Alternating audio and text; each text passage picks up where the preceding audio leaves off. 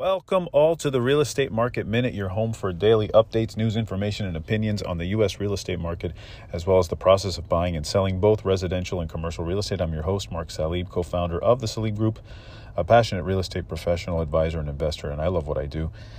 Well, let's keep on the topic of buying a home, whether your first home, second home, vacation home, a rental, or you want to flip, fixer-upper, whatever it is.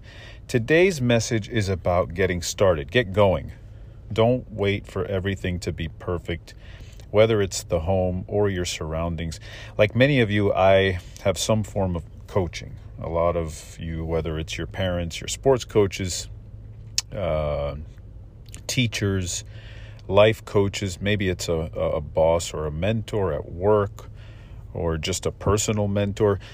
So Anna and I have real estate coaches, whether private or seminars. For us, Tom Ferry, who's a real estate coach we follow closely, gave me some great advice this morning where he said done is better than perfect.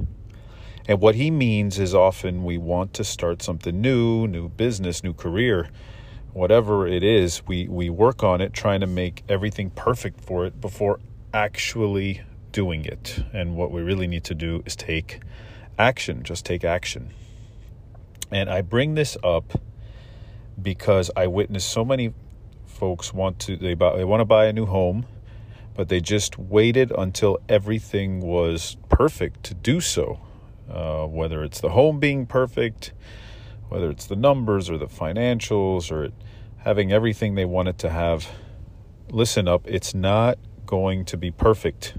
But if you take action, you often find out how or what it takes to make it perfect. Getting it done is far better than perfect. And that's what Tom told us this morning.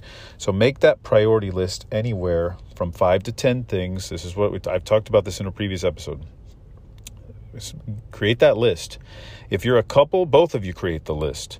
If you're married, if it's you and maybe if it's your kids too, what's on their list? Get everybody's list together. Prioritize 5 to 10 things you want in the home and reach for 80% of that list being fulfilled. And I promise you, over time, you will make it 100% eventually. The only item you cannot do that, however, is location. You cannot do that with the location. Location of the home matters. So if that's a top priority, you have to get that right, as you cannot change the location of the home.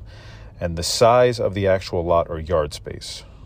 Those are two things you do have to get right. You can't really change the size of the lot, and you can't change where the home is located.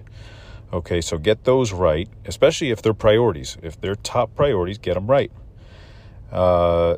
Now, going back to location, if location is tied to something as such as, say a preferred school or this park I love down the street, those are things, again, that you got to get done correctly from the start, okay?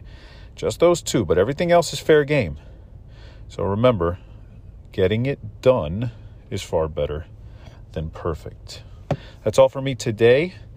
Mark Salib. Visit us on the web at thesalibgroup.com or follow us on Instagram and Facebook at The Salib Group. As always, email me your questions and comments anytime to mark@thesalibgroup.com. Until next time.